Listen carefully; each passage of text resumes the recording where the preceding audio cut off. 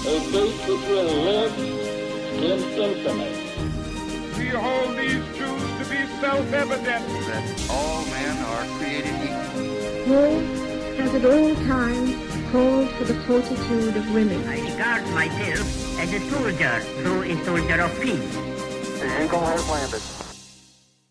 Welcome to the Today in History podcast, where you learn about an event that occurred today, January 14th, from history. Today's episode is titled, Miami Dolphins Win Super Bowl VII to Cap NFL's Only Perfect Season. On January 14, 1973, the Miami Dolphins achieved something no NFL team has repeated, a perfect season.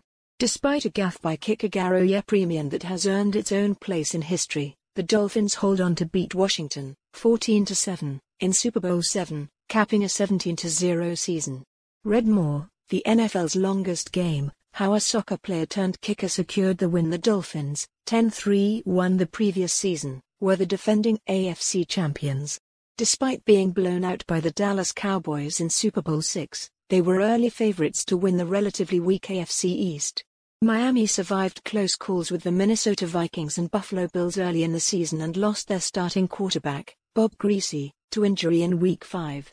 With veteran backup Earl Morrall leading the offense, the Dolphins forged ahead, piling up wins and then turning heads with their 52-0 victory over the New England Patriots, head coach Don Shula's 100th NFL win.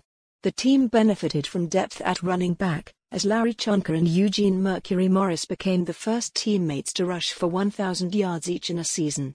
Shula pulled Morrall in favor of Griese midway through the AFC Championship game against the Pittsburgh Steelers, won 21-17 by the Dolphins in Pittsburgh 2 weeks later. Super Bowl VII took place before 90,182 fans at Los Angeles Memorial Coliseum. Neither team's quarterback played well. Griese passed for only 88 yards, and Washington's Billy Kilmer set a Super Bowl record by throwing 3 interceptions. Shula and his kicker nearly combined to ruin the perfect season with a decision the Miami head coach later admitted was based on his desire to cap a 17-0 season with a 17-0 win.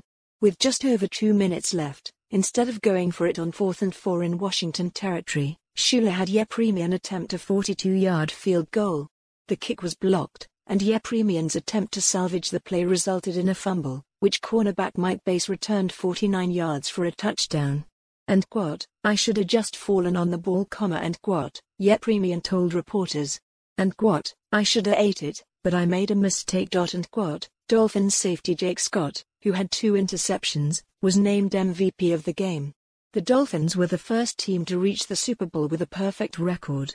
The second team to do so, the 2007 Patriots, rode an 18-game winning streak into Super Bowl 42 but lost that game, 17-14, to the New York Giants.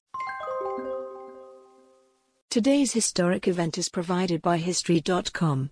You can find a link to the article in the show notes.